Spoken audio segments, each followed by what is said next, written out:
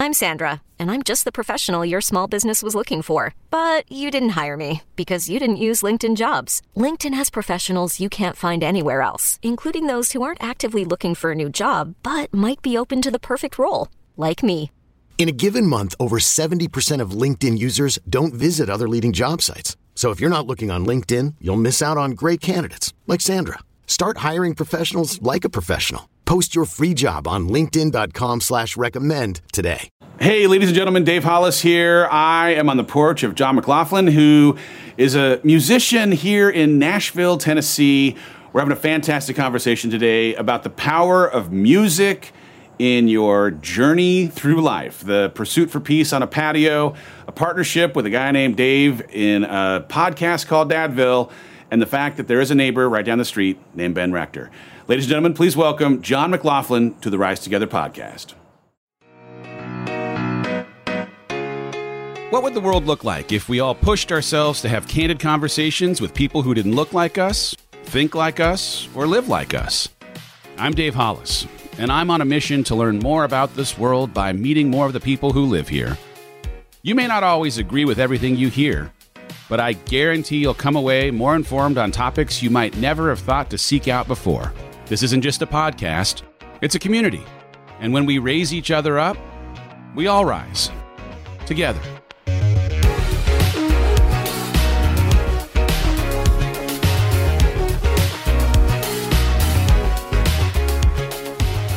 All right, John, I want to start with just a recognition that this is a true patio.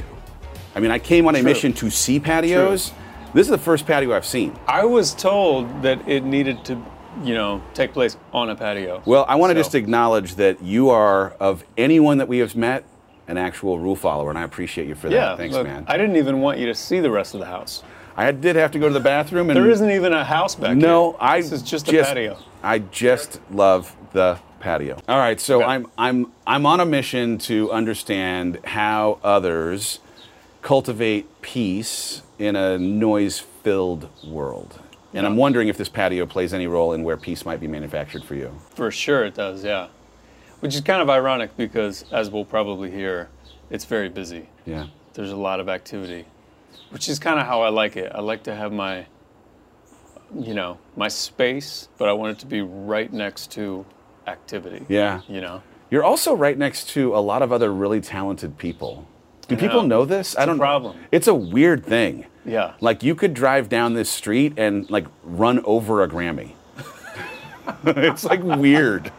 It would not be mine, but you're right. I know, but it's just proximity creates power. I don't know. Somebody said it, but the reality is you have some very talented neighbors. No, you're right. There's something awesome about that in this Nashville scene. Yeah.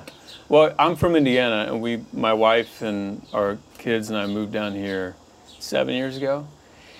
And a lot of friends back in Indiana will always ask me, so why'd you move down there? Is there a tangible thing that you moved down there for? And I'm like, it's tough to really articulate because it's more like what you're describing. It's I don't need to be here. I could be anywhere. Yeah. I mean, I just tour and write music, and so, but there's a community of I can walk across the street and play half a song for Dave and get his take on it and get some other take on all these creative minds that are just within 3 blocks. And it's this sort of intangible, really helpful thing in my life.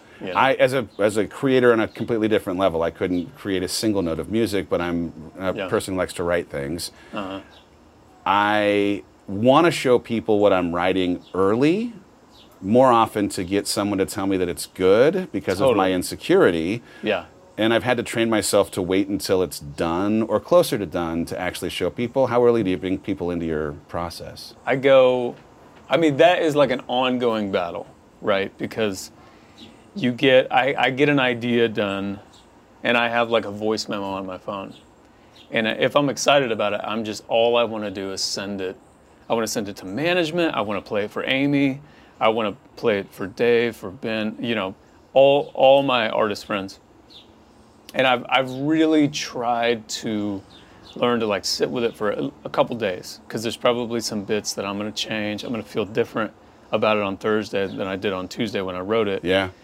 just kind of refine it a little bit so that I get all of my voice into it before somebody else, you know, puts their voice on it or their spin or whatever.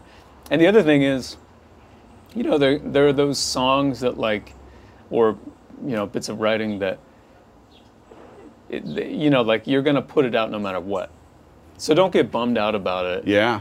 You know, don't roll the dice on somebody saying like, I don't know, it's okay. Yeah. I mean, that's like a dagger to the heart. Yeah. You know? I watched something from Glennon Doyle right around the turn of the year about the word stet, which when you receive notes from an editor, if you say the word stet, it just means I'm going to leave it as is. And she was talking about the power of leave it as is, which is such a strange thing because I think all of us as, you know, humans, whether it's super creative or just how we're operating in our every single day, we tend to react to the feedback that we're getting, especially for people pleasers, in a way that might have us modulating or accommodating what we think other people want. And there's, especially if you're going to have anything that makes a difference because of it feeling different from what other people have already said, you got to push back and say, no, I'm going to keep it as it is. Yeah.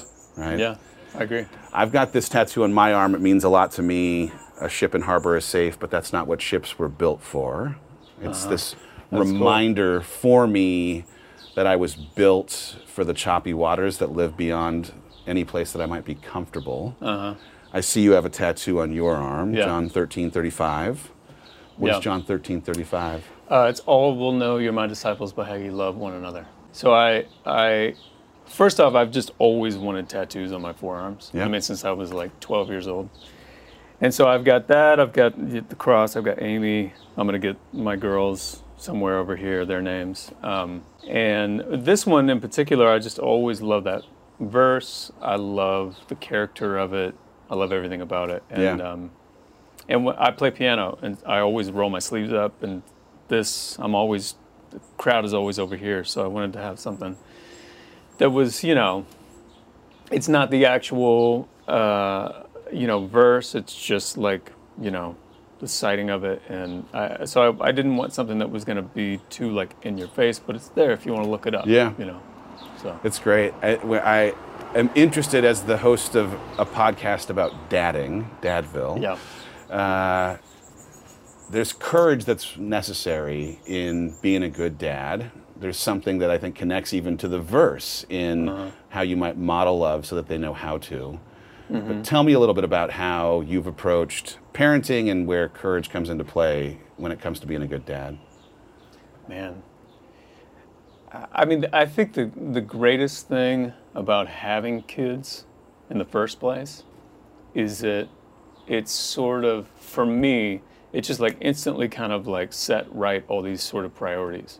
Like, you know, obviously I'm a believer in having kids just sort of instantly I have this unconditional love. Like I would run in front of a train for these kids, like instantly, right?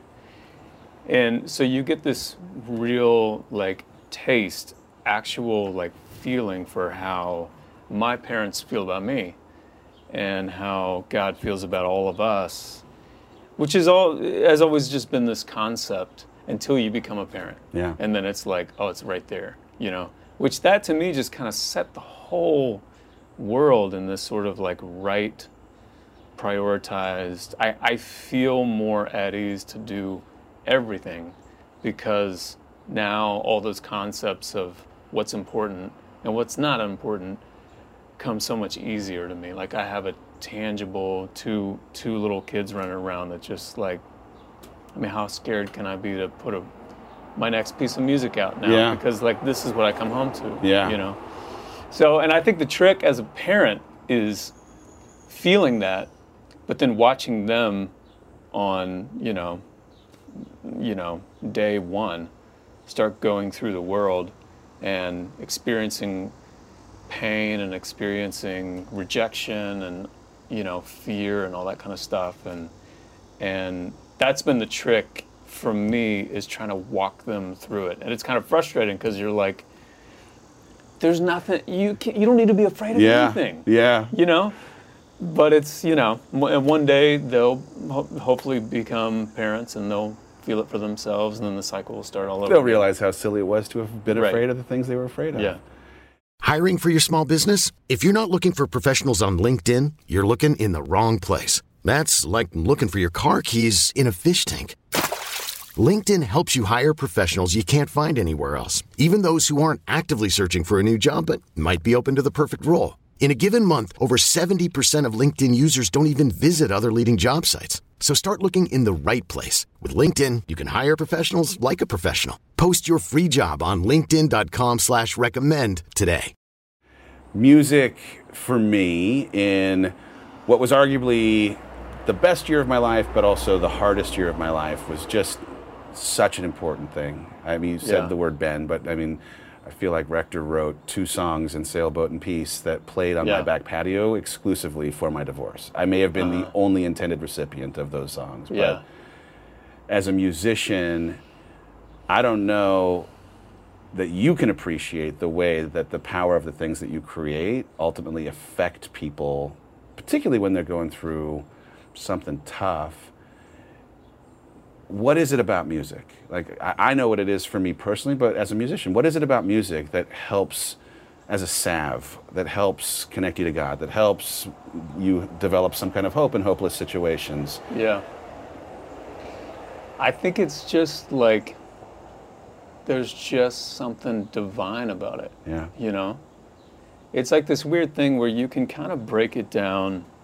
You can break it down and, like, there's some math involved. You know what I mean? There's like frequencies and there's like symmetry and all this kind of stuff. But it's this real subjective kind of just emotion filled. You can't explain it. I mean, you hear that song Sailboat, which is such a great song. And what's powerful about a song like that is, you know, there are 12 notes. That's all there is. There are 12 notes. We're all working, Beethoven, Chopin, Rector, me. We're all working with the same 12 notes. And so all the songs that have ever been created are all from those 12 notes. And to have someone create, you know, that song, like John Lennon's Imagine, Amazing Grace, out of those 12 notes, it's literally divine. Yeah. It's a miracle, Yeah. you know? And you can hear a song that just brings you to tears, and sometimes it has words, sometimes it doesn't, and you just don't know why.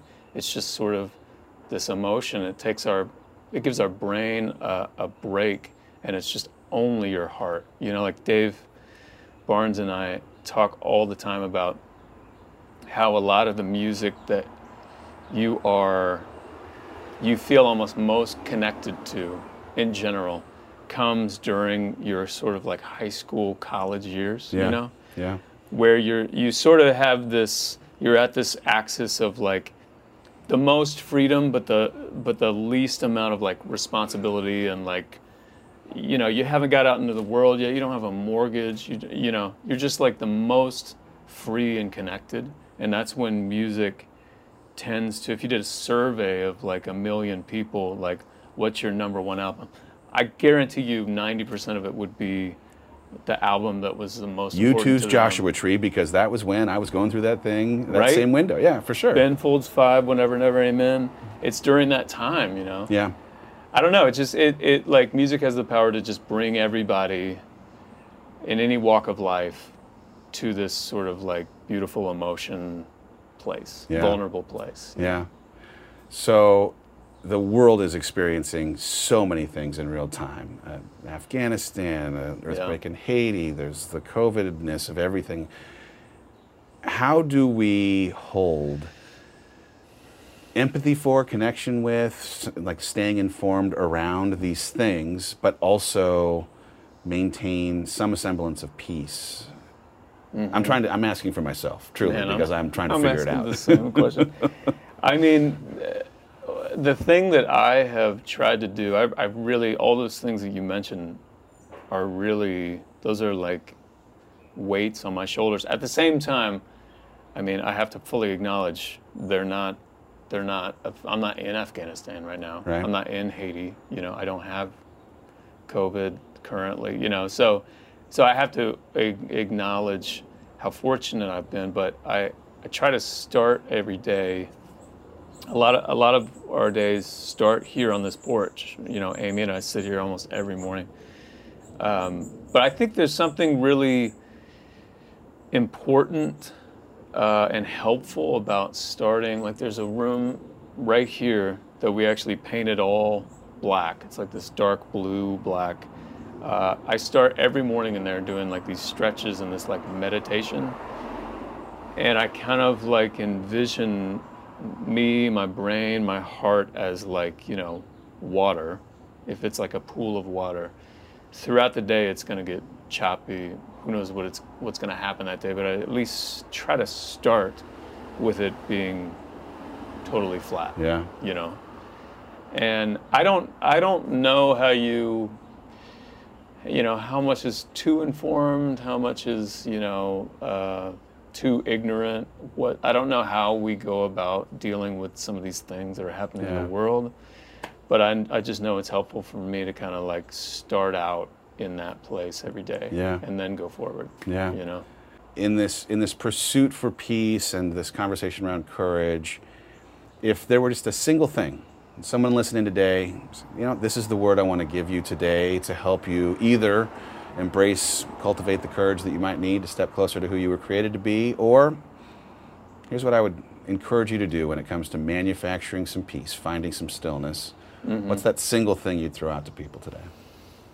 You know, something that lately I've been thinking a lot about, we actually just did a Dadville interview where we talked a lot about this. Our guest, Mike Donahue, was talking about hospice nurses, and I think he said there was maybe a book that was put together with a bunch of interviews with hospice nurses, and they talked about people on their deathbeds and like, what's the common thread that people talk about on their deathbeds? And so I've been thinking a lot about lately trying to view any given day through the lens of future me. And oftentimes, like, a lot of my anxiety in any given moment, when I look back on it, you know, a year later or a week later, it's hard to even remember why I was anxious about those things. You know, there's something really beautiful and simple about like future selves and hindsight, you know. So I would just say, you know, try to view any given day through your future self, you know, which I think is probably closer to how, you know, God views things. Yeah. You know. It's interesting that you bring up the book. I reference it in the book. No way. Yeah, it was written by this hospice nurse, as you say, and the kind of like output of what people had as their biggest regret was the worry that they had afforded to other people, keeping them from pursuing their dreams. Yeah. They were dying with their dreams still inside. Yeah. And what you're saying, and I think it's beautiful, I do believe it to be the way that God sees us, is if you could consider how you'll feel at the end of your life today, would you have the permission to create more freely or to listen more intently to that intuitive voice of God, knowing that might already exist inside of you, that's saying, this is why you're here. Right. Chase this passion. Yeah, trust even if it doesn't make sense to every other person, it makes sense to you. You got to listen to that. Be free in that. And there's something, I think, just beautiful in that invitation. But you got to start by connecting to that future version of yourself. Yeah, for sure. Right on, John. Yeah. Thanks for having me on your patio. This was great. Appreciate it, brother. You're welcome anytime. Thanks, dude.